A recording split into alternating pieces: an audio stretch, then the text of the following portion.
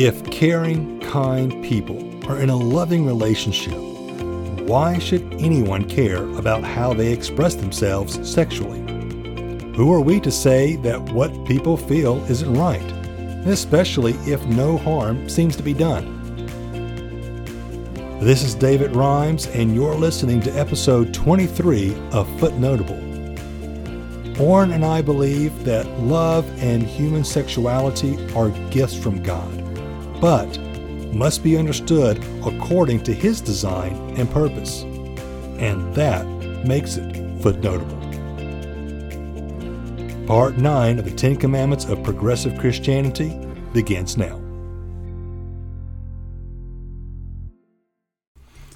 So here's the honest truth, Orrin. I don't have any clumsy segues into our topic today. Like, I've got none. Come on, man. I don't have any stories. Come I don't have on. any anecdotes. You're slacking. Well, I am. You're slacking. I am. Slacker. I could probably try to blame it on the fact that the girls go back to school this week, Oh, and we've yeah. been busy and consumed with that. But honestly, pushing that out in front of the bus is just not even remotely. Speaking of buses. Yeah, speaking of buses, it's not even remotely a genuine argument. Well, for our listening audience, Dave he and his wife have been slightly frustrated with their school system over the last couple of weeks. That's a nice way. Yeah, I'm trying to be nice here of the way they've handled the school year, and hopefully, mercifully, Christians can be merciful to some of their school systems. And here's the deal: how they're handling they've this. handled it actually quite admirably up until a point when folks that squeaky wheel gets the grease. Yeah. And squeaky wheels showed up, and they overpowered the voices of reason. And look, I know it's a sticky issue going back to school, and I don't want to sound like I am insensitive to parents, teachers, kids, and things like that. You just have to have a plan the best you can and execute that plan in good faith. And that's where we were until suddenly we weren't. Yeah. So here's your segue into our topic today. Some people didn't like the plan because it wasn't a plan that they wanted. It wasn't a plan that fit their needs and their desires. And so they stirred up some stuff to get the plan changed. What are we talking about today? We're talking about people whose understanding of sexual ethics is different from what they understand from Scripture. Therefore, they want us to change what the Bible says in order to fit their narrative for what sexuality really is. Yeah. Boom! I just hammered that segue, baby. Yeah, there you go. Chalk up a clumsy segue in your column, Orrin. That got me one. You got your one. Got it. We don't we're not professional segue artists. Nope. Every once in a while, it just comes together. Think of beauty. So we're actually here to talk about a topic, not be crafty on our segues. No. But we are talking about Gully's so-called ninth commandment of he feels of Christianity. Kruger, if the church were Christian. If the church were Christian, Kruger labels them the 10 Commandments of Progressive Christianity. Number 9's a doozy. It is. And if you've been listening to this and you've been hanging through all of the 10 Commandments so far, going, when are they going to get to this topic? I know it's coming. Yeah. Well, here it is. Your patience has paid off. Today we get to sit here and talk about sex. Hey. Specifically, here's the way Kruger restates Gully's position. We should care more about love and less about sex. Which is the exact title in Gully's book. All right. Well, there you go. Yeah.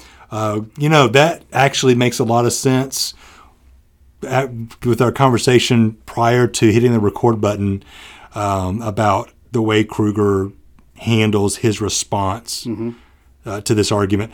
Now, let me just go ahead and be clear. This is a very basic argument when it comes to human sexuality and love. Yes. It's not going to branch out into the various other lifestyles on the LGBTQ plus whatever spectrum. Yeah. So it's not going to get into necessarily in depth on homosexuality, transgender issues. Right. It's not going to get into any kind of depth on sex identity, right? Gender. What's the word I'm looking for? Reassignment. Gender reassignment, and those kind of things. Yeah. This is kind of where those conversations start. Mm-hmm. And for those topics, we'll actually sit down and we'll cover those in more detail in later episodes. So in case you get to the end of this and go, well, they just skipped over all the good stuff I wanted to listen to. Right.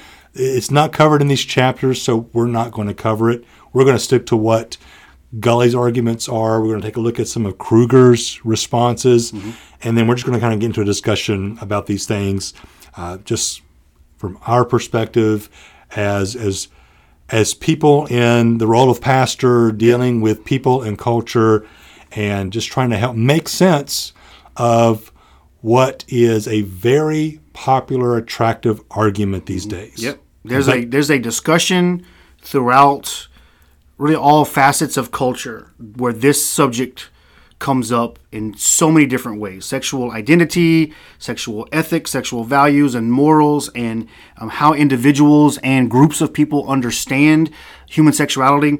As you said, Gulley doesn't go into the details. His concern in this chapter is more about how the church itself has failed to deal with sexual issues in a what he would call a loving way. And again, as we said before, he uses a lot of stories, a lot of examples that he's observed or witnessed in his life to paint with very broad strokes the abject failure of the church to show love to people who just looked for love and didn't need judgment for their sexual choices.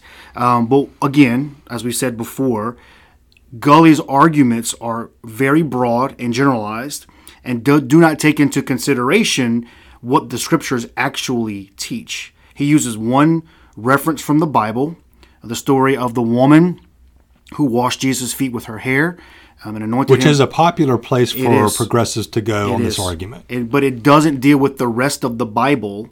It doesn't deal with the rest of the story. Of the story, of the exact story, right? Itself. Exactly. Yeah. It doesn't, and I just find it interesting that last week in Gulley's chapter, he quoted the Apostle Paul in a positive way with instructional words.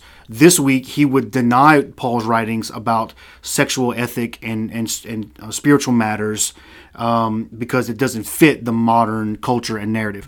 And so many of you listening to this might largely agree with what Dave and I say. Maybe you don't. I don't know. But just understand that our approach to this is simply dealing with the faulty arguments that Gulley is making and presenting the biblical truth that we hold to because we believe it's actually better for persons, for families, and for society. And Orrin and I both understand that for some of you listening, this may hit pretty close to home. Yeah.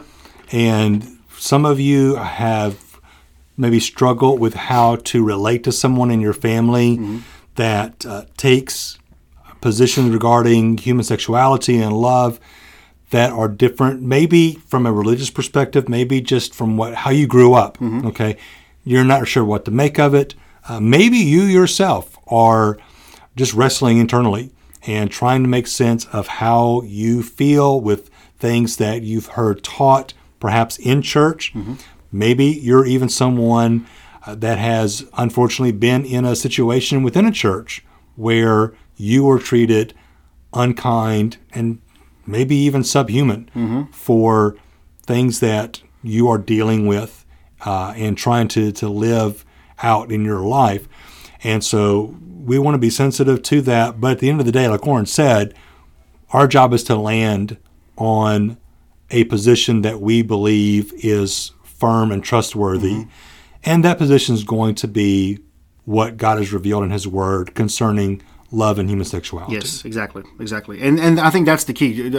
Gulley wants to focus on the love part of this and saying that we make a bigger deal about sexual norms and mores that the church has ascribed to in order to oppress and control people. And in some cases, the church has done that. We have failed in some ways of not talking honestly about homosexuality. The problem is Gulley never goes back to what's the best way, according to the Word of God, that we handle this in a balanced, healthy way. What's best? What he says is we need to love people better in their situations. While that may be true, that doesn't solve the sin issue, which never comes up in the chapter. He never talks about sexual sin other than in a negative light. Right. But sexual sin is a real thing. We have to deal with it, and the only way we can deal with it is by going to the text, the biblical text, to help us understand what God says is sexual sin, and then we deal with it under the grace and mercy of Christ. That's how we handle things as Christians. Gully circumvents that process and simply said there are hurting people in the world who have not been loved by churches, so we need to love them better so that they come back, or that they come to the church and feel like they're part of us. He never deals with what got them to that point to begin with, and how the church can deal with it in a healthy, faithful way. So why, this is explore for a second, why is complete sexual freedom such an attractive argument or lifestyle in our culture today? So I talk about this a lot, and I talked about this actually this past Sunday. We as human beings in our nature love to be lords of our own lives. We would rather rule our lives sovereignly than have God or anyone else rule over us. That's our nature. What Jesus does is he teaches us the freedom in surrender to God's rule in our lives. But because we're at nature lords to ourselves, we don't want anybody telling us what we can or cannot do, what we must or must not do. Well, when it comes to sex, which is such a personal and intimate and pleasurable experience for persons, we don't want anyone, God included, telling us who we can or cannot have sex with, who we can or cannot love, who we can or cannot be involved with. And so we love the idea that this complete sexual autonomy and freedom gives us the kind of control and ownership of our lives that we want to wrestle away from God. The problem is that when we do that, we are outside of God's good design for human flourishing. And we're rebelling against God. We're jumping over the fence, so to speak, and running out into the wilderness to do whatever we want. And there's never a time where that actually works. No amount of love is going to, for human love to another person, is going to be enough to rein that in. It's always going to push against it. Because human love is in no way, shape, or form as deep or as potent as God's love. And when we resist God's love, we're going to resist the love of human beings unless it fits the lives that we want, because we want to control our own selves. And so of all the things in our society, maybe this has always been the case. I haven't been alive very long, but just for as long as I can tell, human beings have really resisted any kind of instruction on sexuality and sexual expression, because they don't want to be told what they can or cannot do with their bodies, with their lives. And that has some very unhealthy consequences to it. Yeah, and as Americans, we tend to think of this in terms of a brief period, maybe since like the 60s, with the sexual revolution and on into the 70s. But that is just a more recent expression of this idea of sexual freedom throughout human history. In all cultures, this has been something that is ongoing. Now, sure, it has certain expressions that pop up. They get a lot of attention, such as what was going on in the late 60s, early 70s.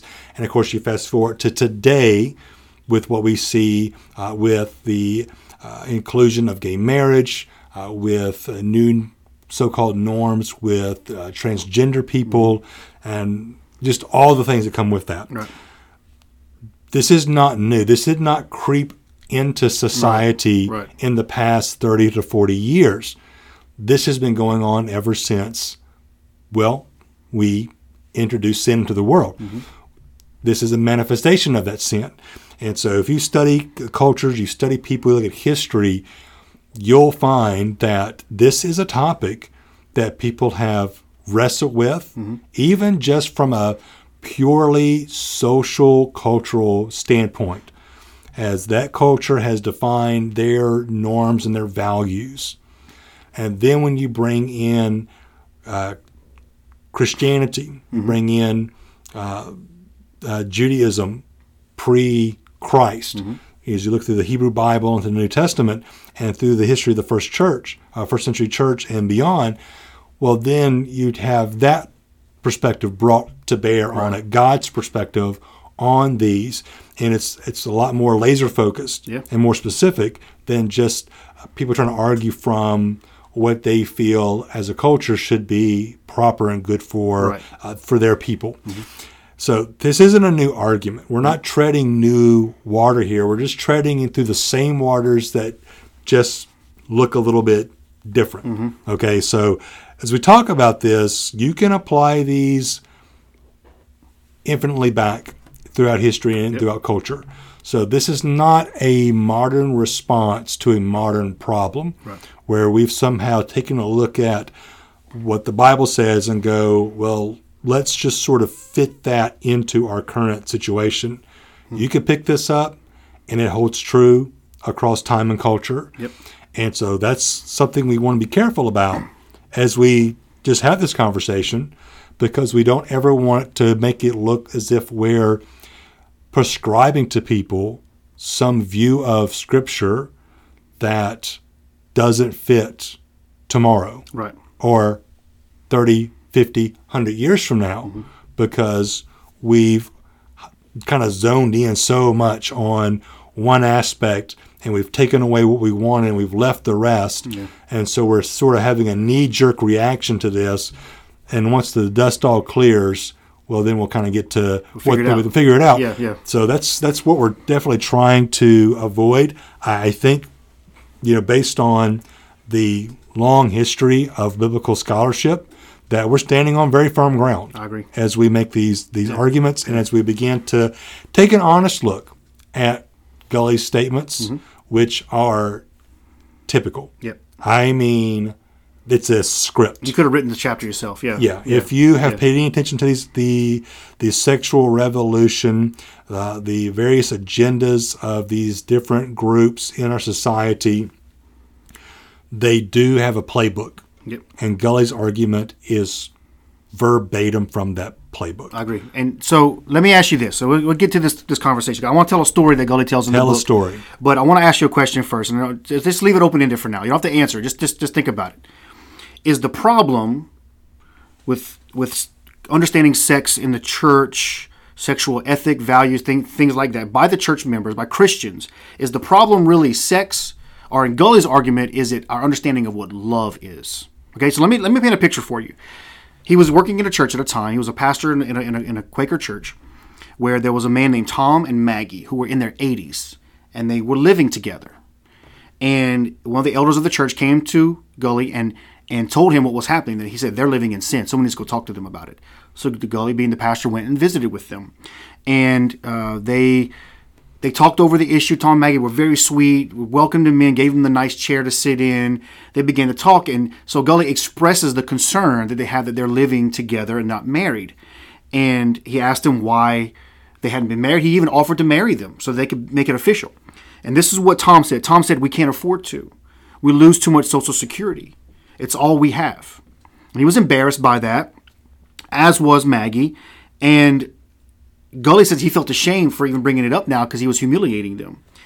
Maggie said, we know we shouldn't be living like this, but a person just gets lonely. And Gulley says, I thought for a moment, then I said, friends, I think God has bigger things to worry about. Let's just be grateful you have each other. Now, Maggie admits in this conversation, we know we should not be living like this. Meaning she's speaking for her live-in friend who would have been her husband. And this was both of their spouses had died. They had only been married to one person before. And she admits, but Gulley says, you have each other. God has bigger things to worry about than you living together. Let's just move on from this. It's not a big deal. He got kind of some pushback from church members and the elders in the church because they were overly concerned about these two people living in sexual sin, right? And so here's the challenge Gulley lays before us is this isn't about sex. This is about love, and loving people is the key. Sex is a secondary issue, but they're tied together because sex is an expression of intimacy, should be an expression of genuine love for another person. And if Maggie and Tom are living together and involved, even as 80-year-olds, involved in a relationship, and they're not married, Maggie admits they shouldn't be. They're living in sin. Gulley never addresses that reality. He simply says, well, you obviously love each other, so just keep things the way they are because love's more important, right? So what's really the issue? Is it sex, really, or is it our understanding of what love is? Because I get the sense that as much as Gulley talks about love in this chapter, he doesn't ever really define it from a biblical, godly perspective. Although he expects us to have that understanding as we read the chapter. This is what Jesus would have done. He would have told Tom and Maggie, you guys can remain as you are. You obviously love each other, and that's all I really care about. Ignoring the rest of Scripture and the clear instructions that sexual union between a man and a woman only is to be had in a marriage relationship. Tom and Maggie knew that, and Gully told him, don't worry about it. So he failed them, even though they understood that they were doing something they probably shouldn't be doing. And so this is what's disheartening to me, is that we propagate this idea of it's just about love. But who defines what love is? So what would you say if someone asked you to define love in this particular context when it comes to understanding who is the source of love, what love is, and how it's expressed in a sexual relationship?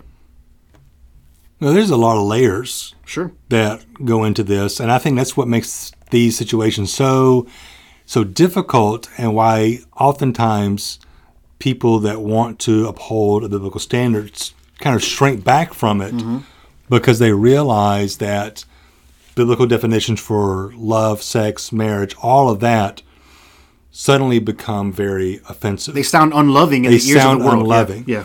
And there's so many places, it's really kind of hard to know where do you start at kind of dissecting that thing. Sure. Because love is a real emotion. Yeah. So do they feel love between one another?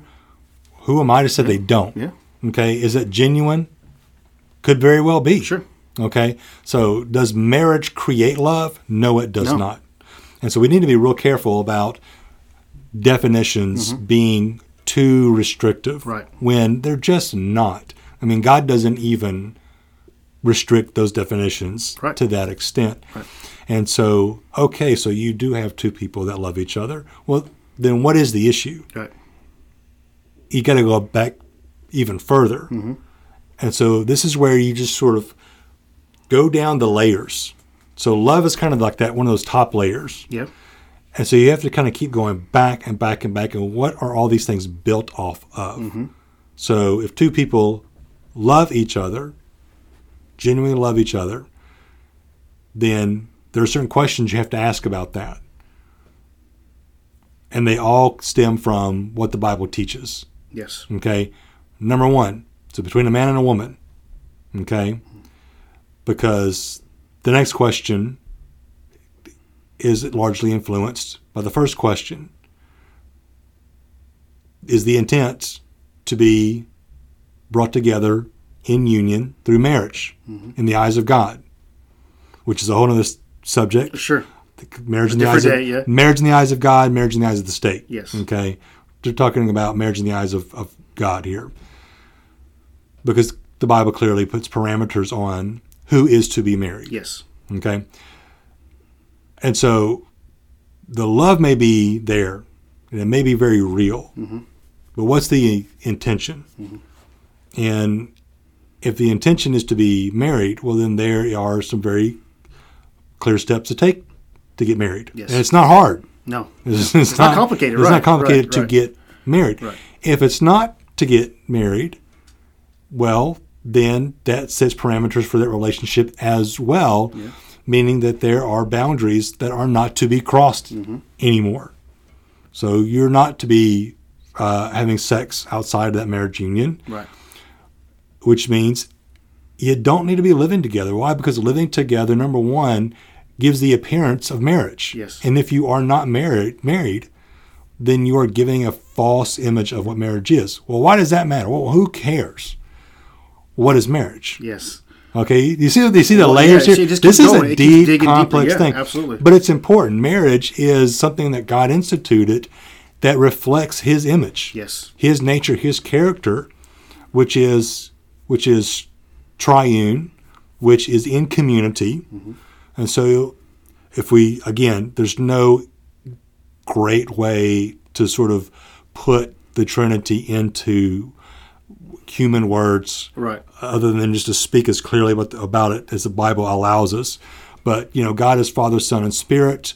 Marriage is husband, wife, and they produce an offspring, children. And so you have the three that form the family. Sure. Okay? And so that unity in the Godhead is reflected in the unity of marriage, which is then shared in the unity within the family. Yes.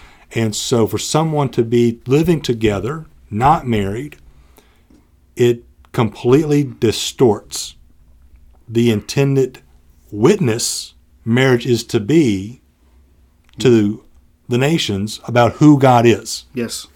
So Okay, there's a big thing at stake Yeah, here. It's not just about we just want to be together. Right. Exactly. It's The not just very about whether or not the you're very married. nature and character Yes. of God being proclaimed to the nations is ultimately where this boils down. Yes. So, with that said, I agree with you, but I'm going to play devil's advocate here just for the next question. Because I'm going to read a quote here from Kruger, which you put in the notes. Yeah.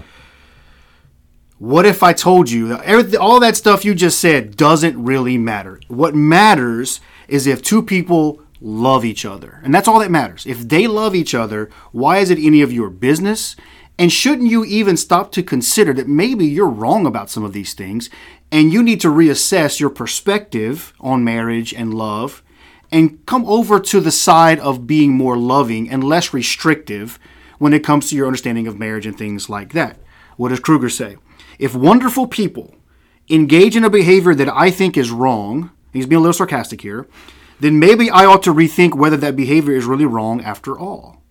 So what defines the behavior is not the behavior itself, but the people performing it or engaged in that behavior. So if two people who are wonderful, kind, generous people choose to live together, shouldn't we judge that relationship based on them and not on some outside source of truth or instruction? As Christians, this becomes very frustrating because then we're taking every situation circumstantially. Right. And there's no guiding truth in any relationship. And it's a tricky argument because it sounds compelling. Oh, it does. It sounds very compelling. Why? Because love is the ultimate moral trump card. Absolutely. If you're unloving, then You're anathema.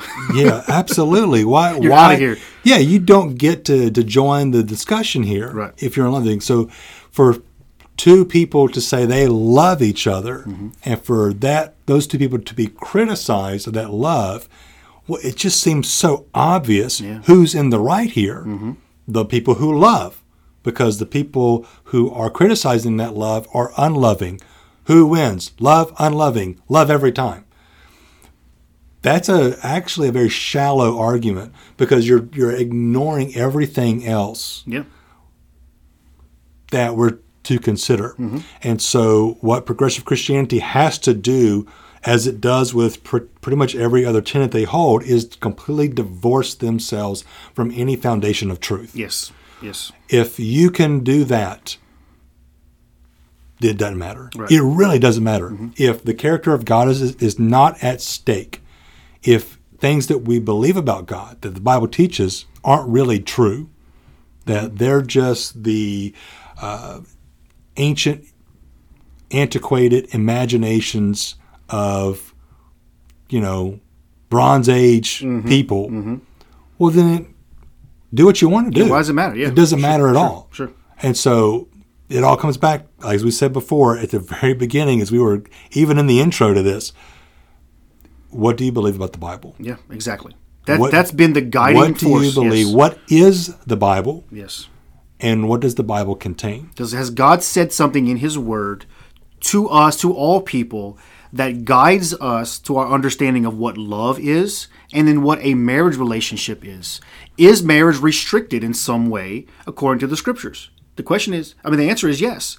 It is restricted. God restricts it between a man and a woman, and it's expected that there is love in that relationship. And he restricts it to one man and one woman. One woman only, yeah, exactly. Not men and women. It's man and woman. One man, one woman. And everything is outside of that, whether it's hetero or homosexual in nature, is outside of God's design, God's plan. Therefore, it is sin. And when we start talking about sin, everybody starts getting uncomfortable. They get ants in their pants all of a sudden because you can't challenge me on my understanding of love. Right. Yet when your expression of love... Because people feel it. Yeah, exactly. That's a real feeling. Yeah. When your expression of love is leading to sin, well, God has something to say about that.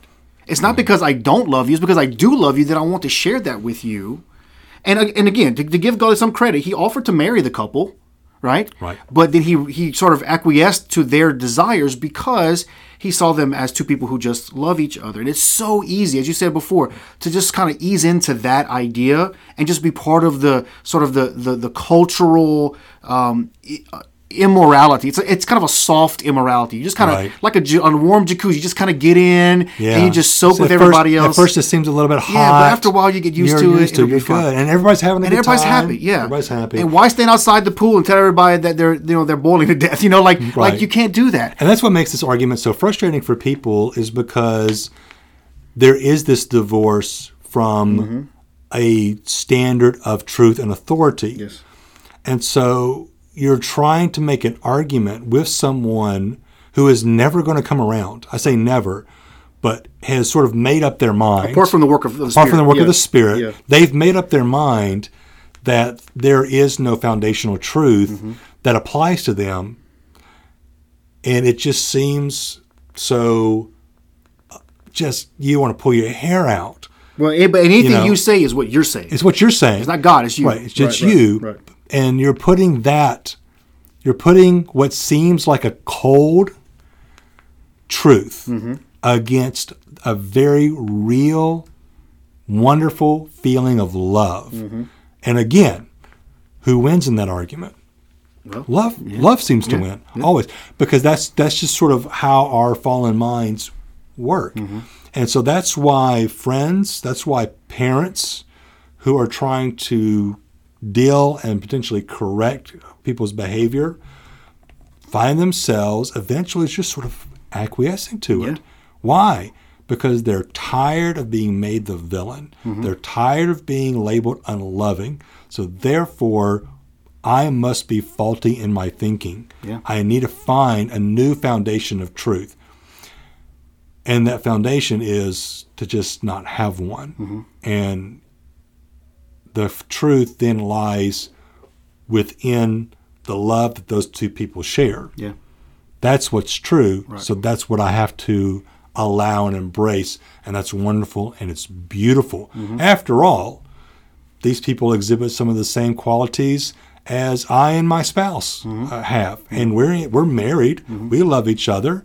Their lives don't look any different. Their relationship resembles ours. What's the difference? Yeah, exactly. And that ignores the sacredness and sanctity of marriage itself as a beautiful design by God for human relationships, for flourishing, for the building of a family. God put it together in a certain way to function a certain way. Now, do we abuse that? Do we? Absolutely. Yeah. There are too many examples to list of marriages that have gone afoul because people are sinners and they act terrible ways toward one another. But it doesn't change the reality of what marriage is supposed to be. The answer is not to toss it out and adopt a new form of sexual intimacy between persons as sort of this new morality that we embrace because it's more loving. No, we recover the biblical definition and do better at that because we never got good at that to begin with. Why would we move on to something else? We're going to mess that up too, right? And so, I mean, Gully even uses that old quote about how Christian divorces are as high as the secular divorces, which has ultimately never been proven. But even if that's true, does that change what marriage is to begin with? Yeah. Or is it just a bunch of bad examples of sinners who are not dealing with it in a godly way? I don't believe the answer is tossing marriage aside or making marriage sort of an equal to all the other options out there and go, well, that's one thing you could do, or you could live together, or two men can live together, or three women could all live together and all have sexual relationships, and that's essentially all the same. Yeah, and of course today the fact that you see fewer and fewer young people getting married, yeah, and so this has significant implications today as we look at culture and the fact that even in heterosexual terms, you've got a man and a woman going, you know what, we don't need all the burden of marriage. And of course, governments saddle marriage with a lot of baggage that I feel is just very unfortunate. And some of that plays into the discussion. Sure. And it seems to be the most rational thing to do. You go back to your story, it was a Social Security. Yeah. Their livelihood was going to be affected. Yeah. And so here's the thing about that, and even some of the arguments today against we're not necessarily against marriage, but saying marriage just really isn't all that necessary for a man and a woman. Mm-hmm. Just because there is a broken system that is going to do you some sort of harm, it doesn't negate what God has said. Exactly. Okay? If I owe rent every month, and one day, right before my rent is due, someone breaks into my house, steals all my money, I call my landlord, and I'm like, my money was stolen. Mm-hmm. Well, the landlord could say, you know what, I can give you a little bit of grace, but you still owe me. Yeah, if you live here, yeah. You still owe me rent. I can give you a few more weeks, but you still owe me this rent. Just because somebody did a bad thing doesn't change my obligation. Mm-hmm. And it's the same thing. Like, I know there are broken systems in this world. We as sinful people, we create them. Yeah. And they have a negative impact on people's lives, but we can't let those things be an excuse for us to not hold fast to what God has taught in His Word concerning these things. We create new systems to replace the old system that we didn't like, and we break those new ones too. We make them even worse. Yeah. And so we're like a tampering toddler. Yeah, absolutely. We just bust up everything. We have better ideas. So let's talk about briefly. I think because you and I are the same age, we grew up in the same period of time in the what we call the Baptist Church. Do you believe the church has had a preoccupation with sexual sin over some at the expense of maybe other sins? Oh, without a doubt. Yeah, there's no doubt. I mean, that's all I heard growing up. Yeah, sex is icky, bad. Yeah. Until you get married, it's like all of a sudden, yay! Yeah. And the thing is, that never connects well in the young person's brain. Never, because you condition them from their time they're very small to just understand about sex, and it's just bad. It's bad. Bad. No. And then one day, yes. Yeah, you can do this now. You're just like, people are like, no, I don't. It's a big conflict that's going on, and I think it's unfortunate in so many ways, because I think one thing that was done was we created a Christian culture that set out a false standard for Christian marriage. Yep. Look, marriage is messy even when Christ is the center of it. Absolutely. Because it's played out in this fallen world between two fallen people. It's not going to be perfect. And I think we kind of created this culture where we were enticing people to chase windmills, like Don Quixote. Yeah, exactly. It's like, look, that's not real marriage. Right. You can put on a sweater vest, and you and your wife can, cheesily walk around hand in hand, smiling, and everything's so good, and everybody, kids are great, and marriage is wonderful, and we just love each other so much. But real people look at that and go, that's not my life. I can never attain to that. Sometimes we argue about, a money issue, or we get in disagreements over the kids, and sometimes what you going to eat for supper? What we eat for supper, and we don't always get the house clean like we want to, and sometimes our kids, they just do crazy things, and we feel like failures as a parent. How in the world am I supposed to live as a Christian couple, a Christian parent, if that's the standard? Right. Well, is the standard high based on what God has set? Yes, but we start with the position of humility before Christ and say, listen, He's going to just have to walk with us and guide us through this, because we're not going to be perfect in this world. Right. And so what we heard growing up was, don't have sex because you could get an STD, someone could get pregnant, you have your heart broken, and you're sinning against God. Right. Which, sinning against God is certain. Yeah. Having a heart broken is probably likely. You could get an STD and you could get someone pregnant. Like that, those were realities. Yeah. But I was never told, I don't remember ever being told, don't have sex because God has a better plan for you. And He wants you to be holy. And if you wait, so the whole true love waits thing was in concept an idea, but the way it was expressed was distorting human sexuality and the reality of marriage. Sex became shameful. Yes. Always. Yes. Exactly. And is there shame with all sin? Yes. but to make an act that does have a proper context shameful Yeah. is to basically call what God has made bad. Yeah, it's abusing a good thing. Sex Yeah. is a good thing created by God. Yes. Just to because be we enjoyed. pervert it, We pervert it, now it doesn't becomes make evil. sex Right. innately evil. And Gully makes this argument in his chapter about how this has progressed since the scene in the garden when Adam and Eve were naked and not ashamed. Mm-hmm. They sin, and all of a sudden, this shame has been attached to nudity, and he associates the shame of sexuality with the shame that was placed on nudity. It was a shameful thing, therefore sex is shameful. Well, no, you're missing the point. Adam and Eve were ashamed in the garden because they recognized their sin against God. Yeah. And their nudity was the image of how they were seen by God, which is completely exposed. Because you remember, they went into the garden to hide themselves and cover themselves with leaves, right? Because that was the best they could do to cover the shame that they felt inside themselves for sinning against God, which, by the way, they didn't commit a sexual sin. They ate of the tree. They ate a fruit. Right. So their shame was not because they were naked. Their shame was because they were naked before God. Oh God. Yeah, it wasn't so much about Adam and Eve looking at each other and going, my goodness, how embarrassing. Right. They knew God is going to show up. Exactly. Because he walks in this garden with us. What are we going to do when he comes near? Yeah, Hide.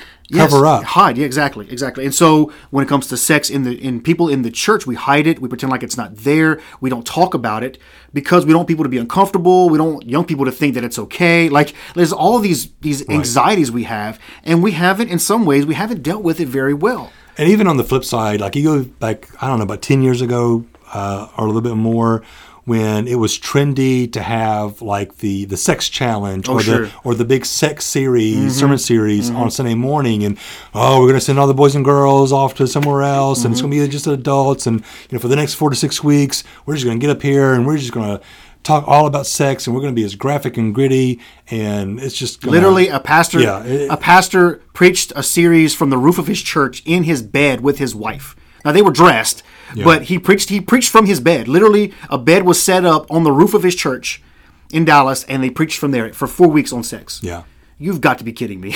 Right? Yeah. So it was a gross overcorrection of what had happened in the 80s and early 90s, and that's the wrong way to approach it too. Exactly. I mean, I can remember young couples all of a sudden feeling pressure because this pastor had said, well, if you're not having sex with your wife, 5 times a week, you're not really loving. Sure. And they're just like, oh my gosh, wait a minute. Yeah. And so now you've got two people that feel pressure to do something that they were already doing. Yeah. But to do it more to reach a certain quota. Yeah. Why? Because a pastor said that's somehow the magic number. Right. Where in the world does he get that? That's a true expression of love, which again is a distortion of love. And so Gully takes it on one hand to go, just do whatever you want as long as you love each other. We have pastors telling people, if you don't do it this many times, or if you're not expressing your love in these ways to your spouse, well, then you're not really loving each other. I mean, come on. Like, let's find a better middle ground here where Jesus actually... We just go back to the Bible. Yeah, let's go back to the Bible and try to understand this in the right ways. And so the dichotomy that's presented here by Gully about... either we can continue in this way of judgmentalism and making people feel ashamed for their sexual choices, or we can just love them. What does that mean then? But what does that mean for me as a Christian pastor who reads the Bible and knows that there are certain expressions of sexuality which are sinful against God? Do I ignore them and pretend like they're not sinful and ignore what I read in the Bible, which is what Gully has done essentially? Or do I confront them in a way that's loving but based on truth? Like, this is a difficult road to navigate because, as you said earlier, these ways of thinking are now so ingrained in the cultural understanding that when you talk to someone about homosexuality being a sin, they're like, wait, what?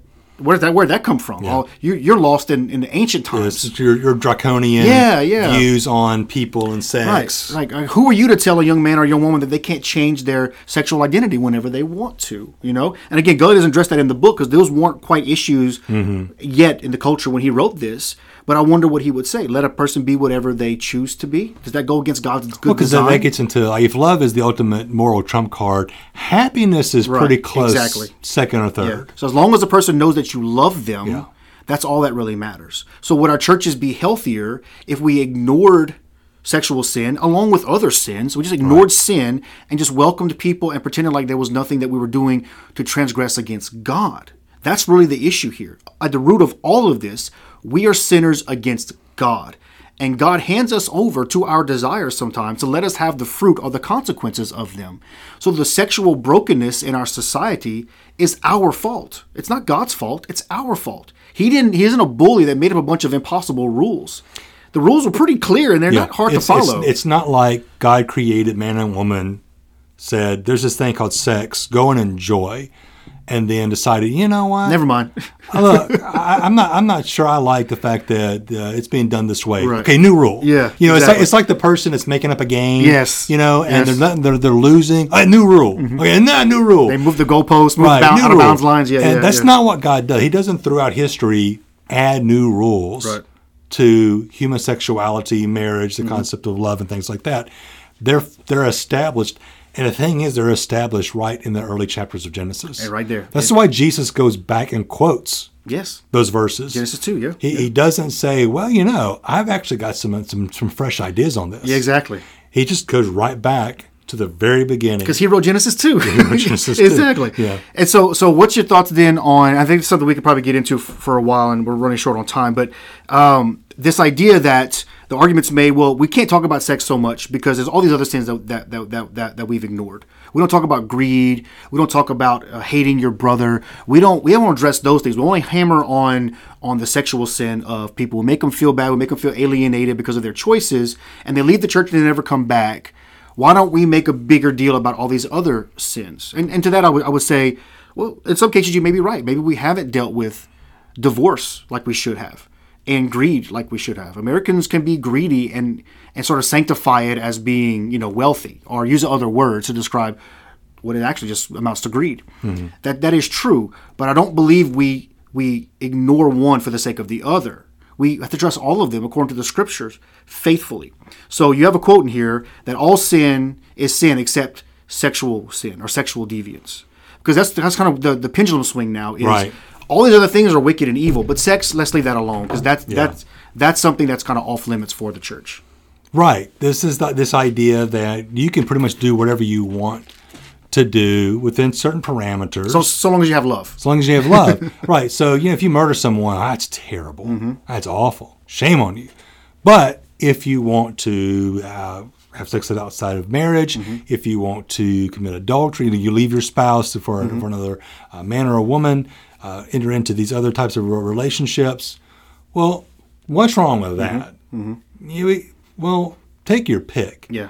Okay, if we're going to have sin, then let's just have sin. Mm-hmm. On what basis was murder wrong? Right. Why is there no basis for sex? Right. Why does that get carte blanche when it comes to this idea of what's right and wrong?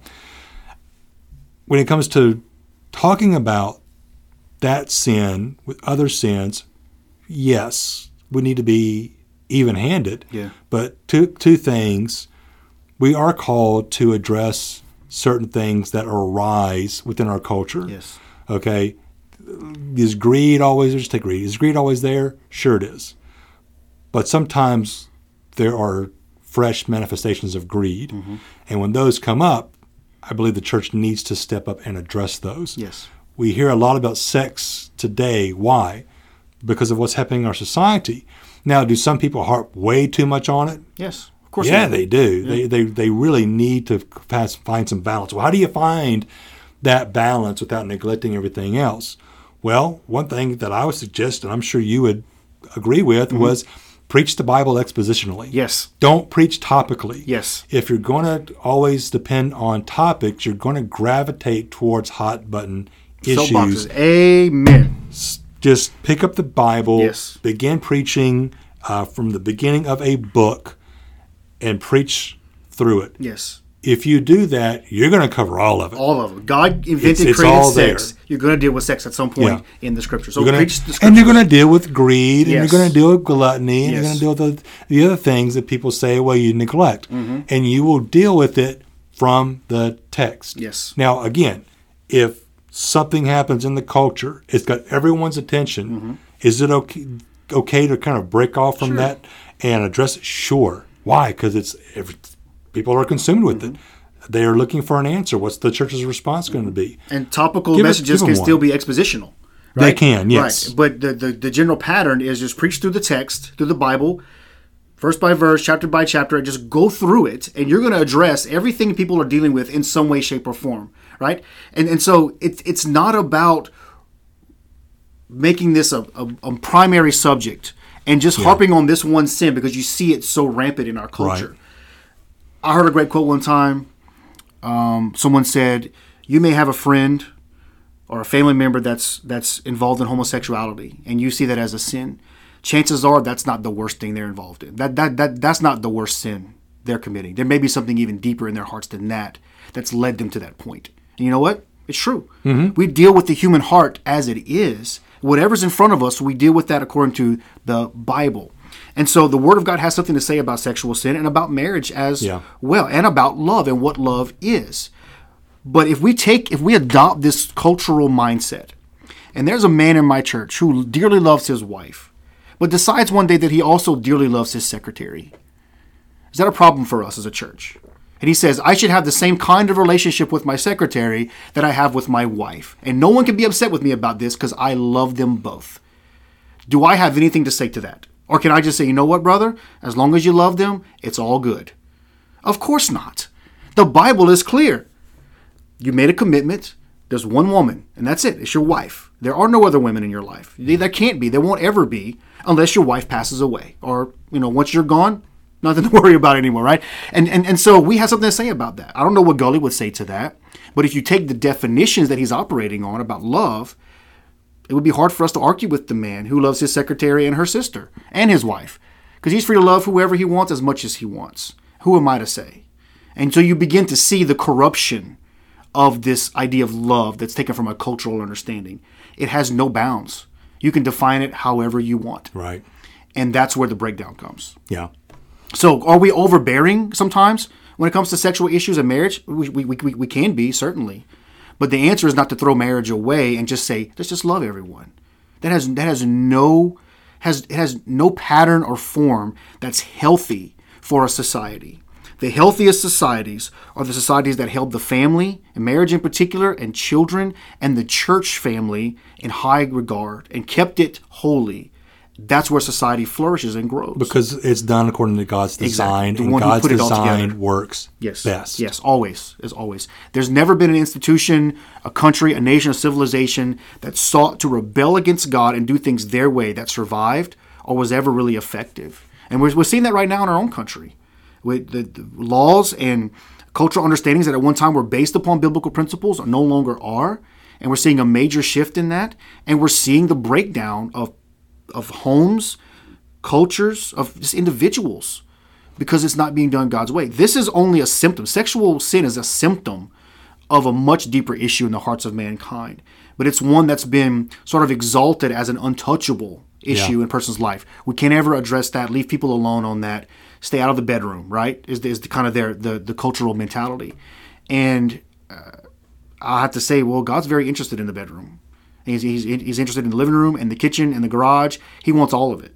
And if we don't do it his way, there's going to be some really, really terrible things come our way. And so as churches, we have to be willing to address these things as they come up, as is faithful to the scriptures, and is loving, which is the most loving thing that we can do, is help people see what God's best way is and how human ways and human understanding of these things are so destructive and devastating to our lives.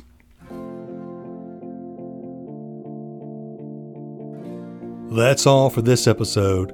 Thank you so much for listening, and be sure to subscribe to keep up with future episodes, and give us a sincere 5-star rating and review on Apple Podcast or whatever platform you listen to Footnotable.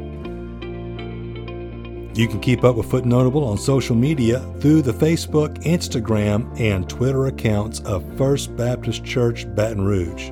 You can find all three at username FBCBR or on our website at fbcbr.com. If you want to connect with Orrin and myself on social media, our individual information is listed in the show notes. Know that our prayers are with you. Stay healthy, and we'll talk to you again next week.